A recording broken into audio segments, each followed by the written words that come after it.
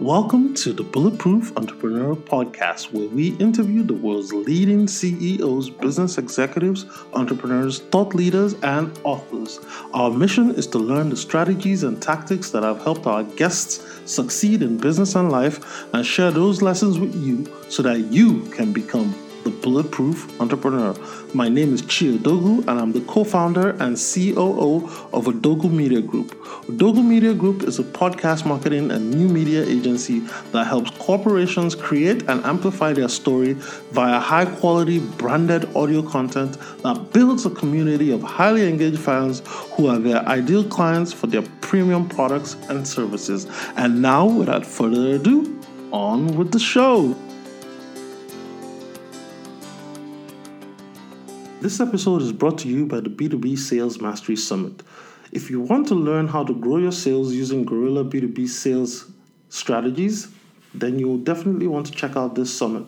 10 world-class entrepreneurs, thought leaders, and sales and marketing professionals are going to share their best-kept secrets on how to grow your sales in the B2B space. You'll learn things like how to leverage your skills, how to apply LinkedIn to get non-stop leads, how to prospect and win, how to be a go-giver so that you can get more clients by actually serving them first, and of course, the art of closing the deal with your prospects and clients so that they'll feel like they're doing business with their long-lost friend. I have speakers coming from the likes of Dan Locke, Bob Berg, Paul Brody, Kimanzi Constable, Josh Elledge, Dr. Cindy McGovern, Tayo Roxon, Monique Russell, and Karen Yankovic. They'll be sharing their best-kept secrets on how you can succeed and win in your B2B sales goals in 2020. The summit starts November the 18th and 19th and will feature 30-minute actionable keynote addresses to equip you with all the tools and strategies you need to succeed. If you want to sign up, go to www.b2bsamas.com or www.b2bsalesmasterysummit.com to sign up for the B2B Sales Mastery Summit. I can't wait to see you there. Hey everyone, welcome to another exciting episode of the Bulletproof Entrepreneur Podcast. My special keynote speaker on the show today is Elise Keith. Elise is the co-founder and CEO of Lucid Meetings. She's the author of Where the Action Is, the meetings that make or break your organization. She's also an Inc. columnist. Her column is titled The Meeting Maven, where she regularly contributes and helps organizations deal with and strategize on how to make their organizations more effective by crafting and strategically planning their meetings. She's been seen in BBC, Sherm Magazine, Industry Week, and the Savvy Dentist podcast. I'm pleased to have her on the show today to tell us a little bit about her entrepreneurial journey and her new book, Where the Action Is, the meetings that make or break your organization. So with that said, Elise, welcome to the show. Thanks for having me. It's a pleasure to be here. Awesome, Elise. So Elise, your path towards entrepreneurship is a little unusual. I see your LinkedIn bio right here in front of me. You were a former product manager, and then you studied theater in Lewis and Clark College. So how did you find yourself now becoming the meeting maven and working with organizations to help them make better meetings?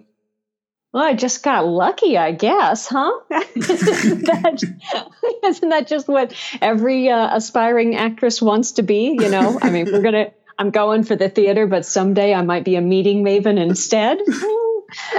So actually I did. I feel like I really did get very lucky because while my meeting maven thing my acting thing didn't turn out to result in enough food on a regular basis for that to be a career, it did prompt me to join the business world. Okay.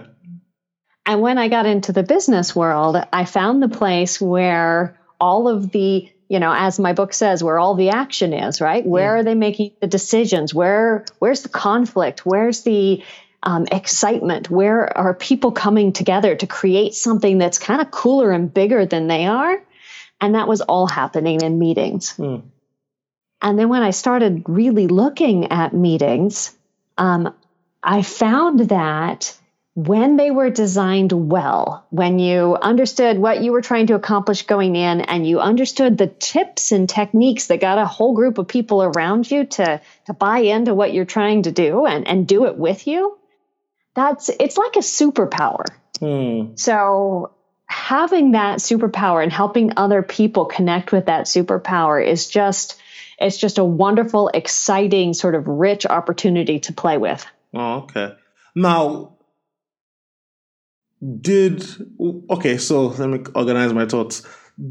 Was it as a result of your training in theater and acting? Because I know if you're an actor or you work on the stage or something, you have a script, you have places, you have to memorize your lines and everything. So was some of that knowledge that you learned while training in that particular skill set unconsciously transferred into meetings because you maybe consciously or unconsciously saw that you could actually structure these the same way you could structure like a stage play, for example? I hadn't thought of it that way before until like just now. But absolutely, right? So when you look at the underlying structure of every effective meeting, and I don't care whether you're doing a sales meeting or you're meeting with your team or you're meeting with your accountant, like they all have the same basic underlying arc. Yeah. And it's not that different from Freytag's plot line. So like the same kind of path that you take for writing a good story. Yeah. You got the setup where everybody comes together and you meet the players and you figure out what you're trying to do there. And then you work through all the action and there's some climax where everybody goes, okay, we've made our decision or whatever it is. And then you kind of have the denouement where the ending where everybody wraps it up and you write your action items down and out you go. So you're right. That ability to look at the interaction of people as a key way that you move the action forward is true for theater and it's true for meetings. One of the other things that I just love is that if you watch and pay attention now, because now that you know to watch this, you can't unsee it. You're going to see it everywhere. When you watch TV and when you watch movies, you will notice that a lot of the story is told by watching meetings. Right? Yeah. Like Game of Thrones. It's all meetings. Yes. Meetings and nudity. And that's pretty much that whole show, some dragons. Yeah. That's it. Because when I read the book, you mentioned something about Star Trek and I think Captain Picard, and almost in every episode, they're all in the conference room having a meeting. And I just thought, you know what? I just started watching How I Met Your Mother, the TV show. And basically every episode is they're meeting in a bar. The drinks are literally just props, but they're just meeting in the bar, talking about the things that are going to unfold in the episode in that meeting. Right. Like if they were a work team, we would call that a team cadence meeting. It's basically their weekly team check-in. Okay. At the bar, right? Yeah. Because that's how they stay connected as, a group of friends. West Wing, like pretty much all the shows are just a series of meetings, like Walking Dead, how are we going to fight the zombies? That's it. So that's what's happening in the real world as well. So if you will look at the news or if you read, entrepreneurial guides or business books, there are all of the how-tos. When you look at, they'll say things like, hey, you've got to have your North Star or you've got to be innovative, or they'll use these words that sound really good, but what the heck does that mean in practice? And what the heck it means in practice most of the time is that you run a really good meeting. But why is it so boring in the workplace versus on screen and on TV? Because you know that every single person, when I worked in consulting, I dreaded having meetings because I knew it was just like a big time suck. When I worked in nonprofit, the same thing. And you know what? Let's talk about this first, and then we'll talk to the next step. Okay, so they're often boring for two reasons. One, while there are tons of meetings and we need the meetings to make the stuff go, most of the people running those meetings have no training of any kind in how to do that. Yes. Right? Yeah. So it's like taking my teenage kids and saying, hey guys, I need you to put on Thanksgiving dinner or, a huge meal for the whole family. Right? Like that's not something you just wake up one day and know how to do, even though you may have attended many, many family dinners. planning one, making the menu, getting the stuff, getting it all done in time, having the ambiance, all of that is a skill you have to learn and develop. And the way we work in our organizations is people are like, well, you've attended meetings, so therefore you know what it is. Go. Yeah. Like I play with Hot Wheels. That doesn't make me a car designer. Like these are not the same things. So that's the first reason. The first reason is people lack the education to be able to design and run really good meetings.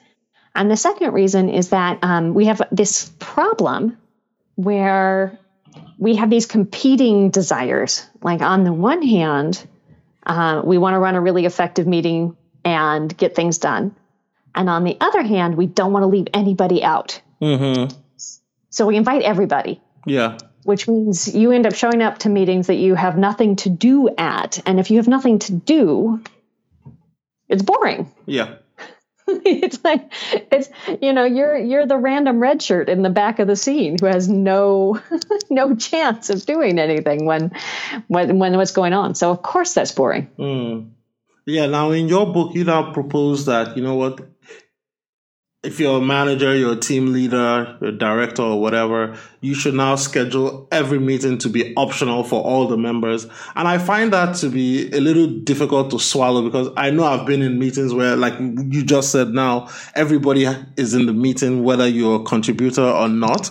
But when you say all meetings are optional, aren't you going to get resistance internally in the organization if you find out, okay, every meeting is optional? Well, I'm not going to come if I don't need to come. Or something like that. Yeah. So you have to, there are two parts to that part. So first of all, absolutely, you will get resistance in the organization.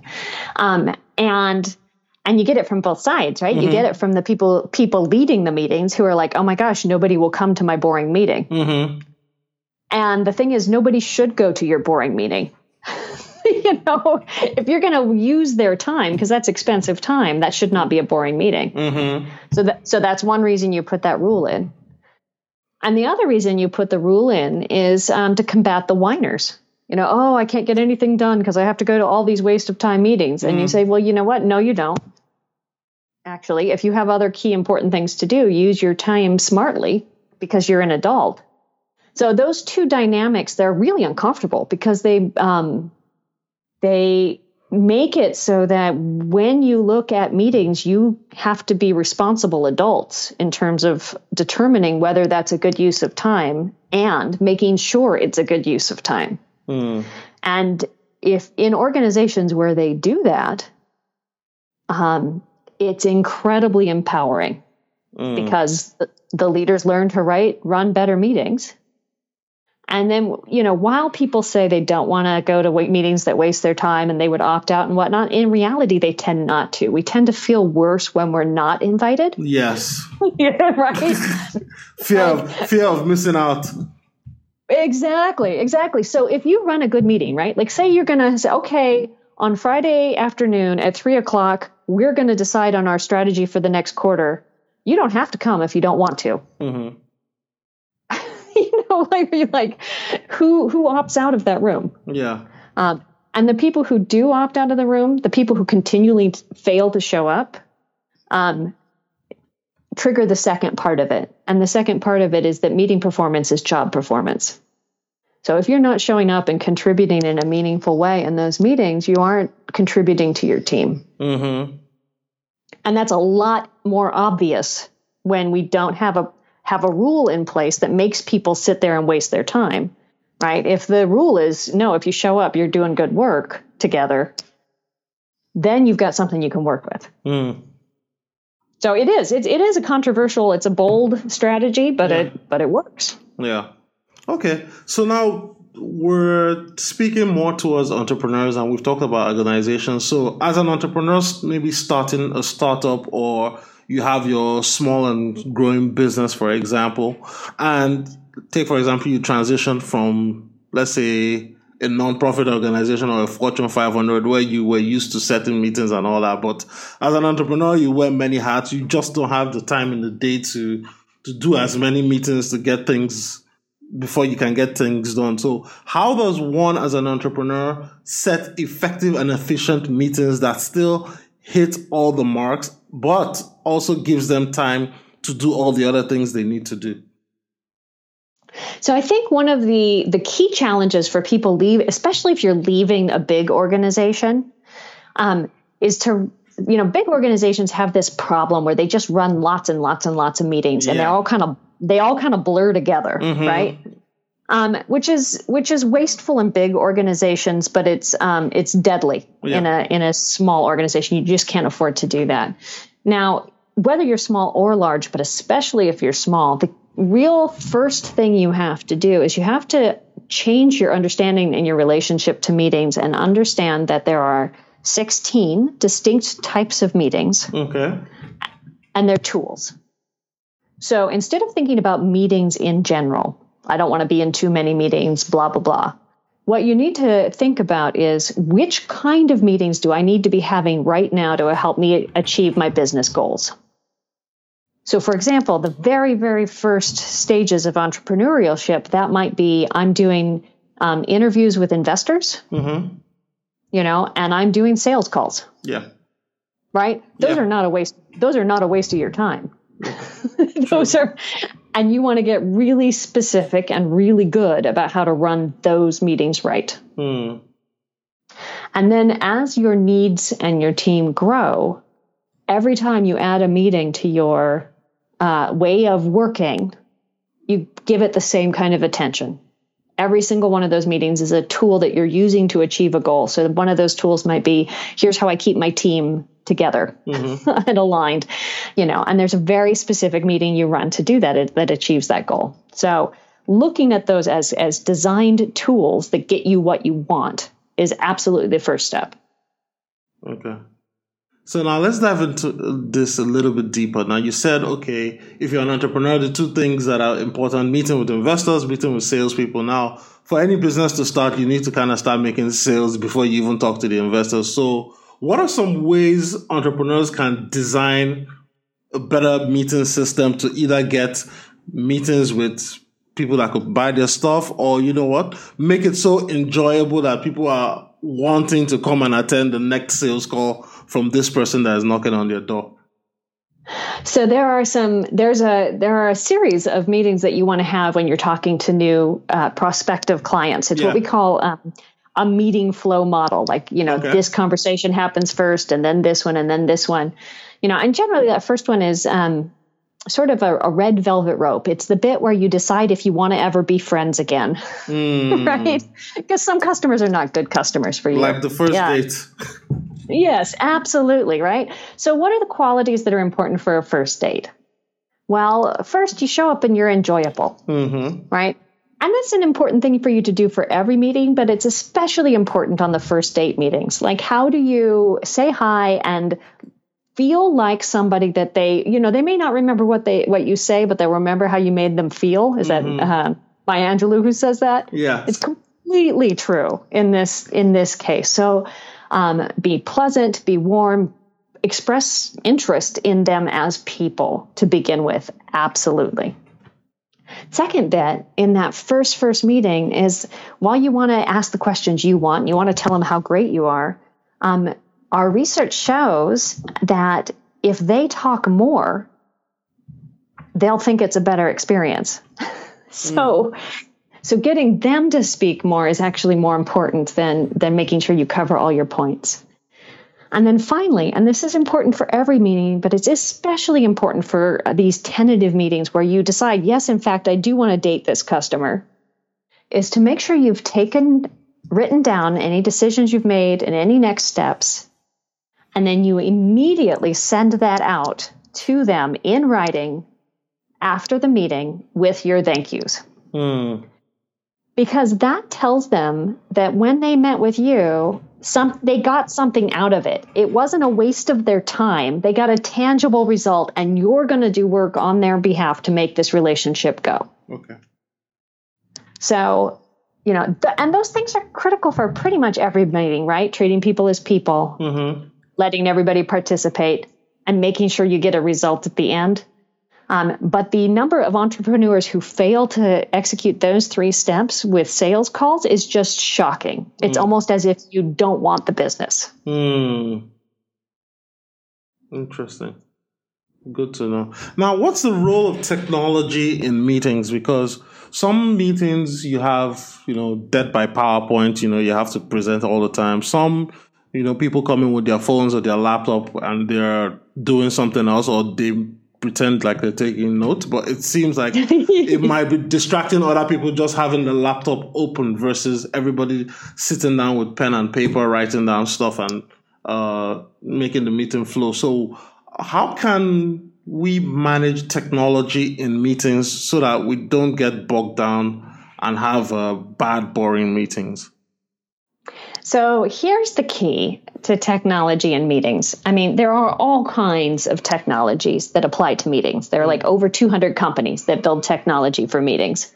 And which technology you should use, whether you should use technology, depends 100% on the kind of meeting you're having. Okay. Right. So if you're doing a brainstorming session and your team is the people you're brainstorming with are all over the world, then you're going to use online brainstorming software. Right. It's just a no-brainer. If you're sitting in a room with a group that's trying to brainstorm, you should use sticky notes. It's completely different technology. But in either case, whether you're bringing in an online tool or you're bringing in a physical tool or whatnot, the real key is that people can use it and are using it to create the result. So you shouldn't have any technology in your room that isn't being used in the meeting. So if you have somebody with a laptop, then what they're doing with that laptop is they're, researching things you're talking about. They're following along with the agenda and they're taking notes. Okay. Right? Otherwise, leave it outside. That's almost impossible to do in a remote meeting. So rather than worrying about technology, the real question should be, how can I get everybody so actively involved that they don't have time to be also multitasking on something else? Sure. Right? Yeah. And one of my favorite articles that you wrote on Inc.com was 5 office snacks you can bring to meetings to help you stay focused. So let's talk a little bit more about these snacks, because I was reading a few of them. I don't want to steal your thunder here, but I was reading a few of them and I was like, okay, chocolate. Steal my snack thunder. Dark chocolate, you said tea, coffee, super cold water, vegetables, quiet fruit and nuts. So what does food play in meetings? What's the role of food in meetings? Well, so what's going on in meetings is that we're bringing a group of people together, right? And we're asking them to help solve a problem or make work go, right, as a team. And we're asking them basically to set aside, whatever it is that they individually are caring about. Like, I just got a call from my daughter's school and she might have a fever and, I have to set that aside and I have to be here. So one of the things that food does is it taps into our deep ancient human rituals that say, when you come into this space, you are offered food as a gesture of caring and community and connection and safety, right? Like they're culturally, all kinds of cultures have this thing that once you walk into somebody's house, they offer you something. And it's respect and it's care. So that's a role that food can play in a meeting, right?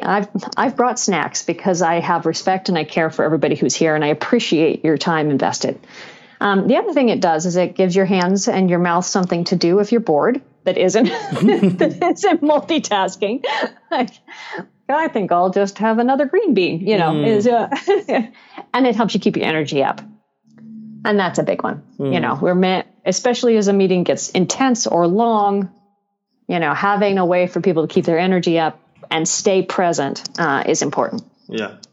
Oh, good to know. So as we start to wind out the show, Elise, I have a couple wrapping up questions for you. Now, as I mentioned at the top of the show, this show is listened to primarily by entrepreneurs, but also people that are in the early stages of their careers.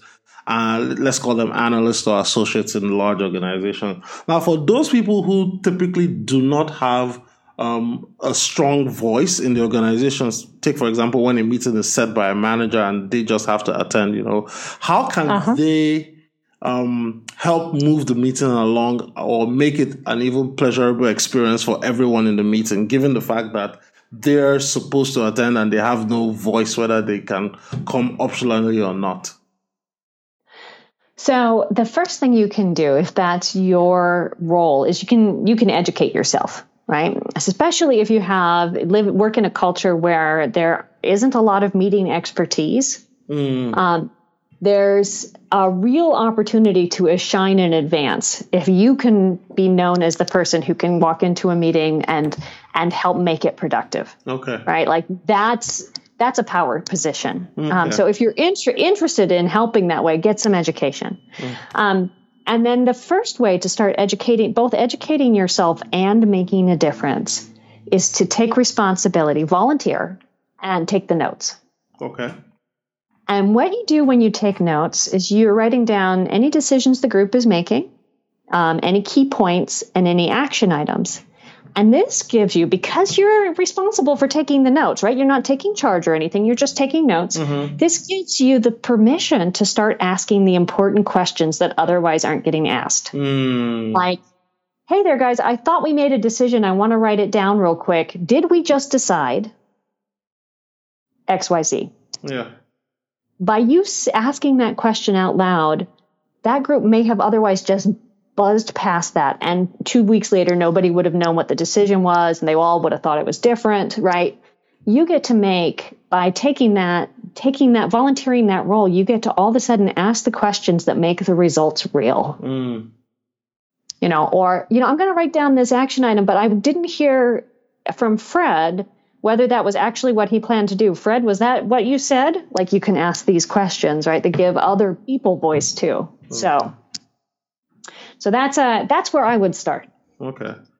And on the other side, for organizations that are mired in the meeting culture and they need to start getting better habits and start improving on optimizing their meetings, what are some steps they can take to start improving their meeting culture so it's not just death by multiple meetings every single day? There are a lot of things people try, like they go through and they cancel all their meetings and just wait to see which ones come back, or they put up some simplistic rules like, every meeting will be 30 minutes or something like that. Mm-hmm. And none of that stuff is particularly effective, unfortunately. It fails.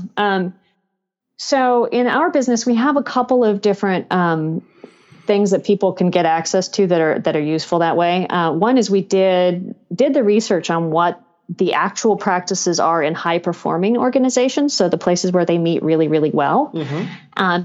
And we have a free online survey where you can go and see how your organization's practices line up with the best of the best and what level you're operating at. And then if you find that everything your organization is doing is like you have none of the good practices, you're at a level like -1, then you work to create level 1 practices. Okay. You put them in step by step. So all of that's laid out on our website. Okay. I'll be sure to link to your website in the show notes, but my curiosity just got the better of me. So which organizations are typically high-performing organizations that have excellent meeting cultures? So a lot of the organizations that have really excellent meeting cultures are mid-sized. Okay. The really, really huge ones tend to have decent meeting cultures, but not truly excellent meeting cultures. And they have, so like Zingerman's Community of Business is one of the case studies I write about in my book. Mm-hmm. And they have a very specific way they run all of their meetings. They have every single manager gets training in how to run effective meetings. And this is, by the way, a food-based business. So they run a deli, and they run a roadhouse and a chocolate shop and like a mail order candies place, right? So and the people who come to work for them are like sometimes still in high school and sometimes still, working their way through all kinds of things. And every single person in that whole organization knows how to run the meeting, how to participate in the meeting, and they all take turns right? So one day the meeting might be run by the lady who's the hostess or the server. And they are truly amazing in the way that they make that performance include everyone and help drive really great economic performance as well. Awesome. Good to know. So with that said, Elise, we've reached the end of the show. I want to thank you for coming to share your story and to teach us how to create and run effective meetings. But before I let you go, where can people find you, get to know more about you, and also grab a copy of your book? You can learn more about my company, and there's a million resources on our website, like explicit how to run different kinds of meetings, which are, especially useful if you're just starting out, at lucidmeetings.com. Mm-hmm. And then you can find more information about me and my writing and the book at jelisekeith.com. Awesome. And I'll be sure to put that on the show notes once this episode is ready to go live. So thanks a lot for coming to share your story, Elise. I truly appreciate you taking the time to do this today. Thank you. It's been fun. Hey everyone, thanks for tuning into the show today. If you love what you hear on today's episode of the podcast, go to iTunes and leave a review and a comment. It helps other great listeners like yourself find the show. And of course, you can always find more episodes of the Bulletproof Entrepreneur Podcast at www.odogwu.com.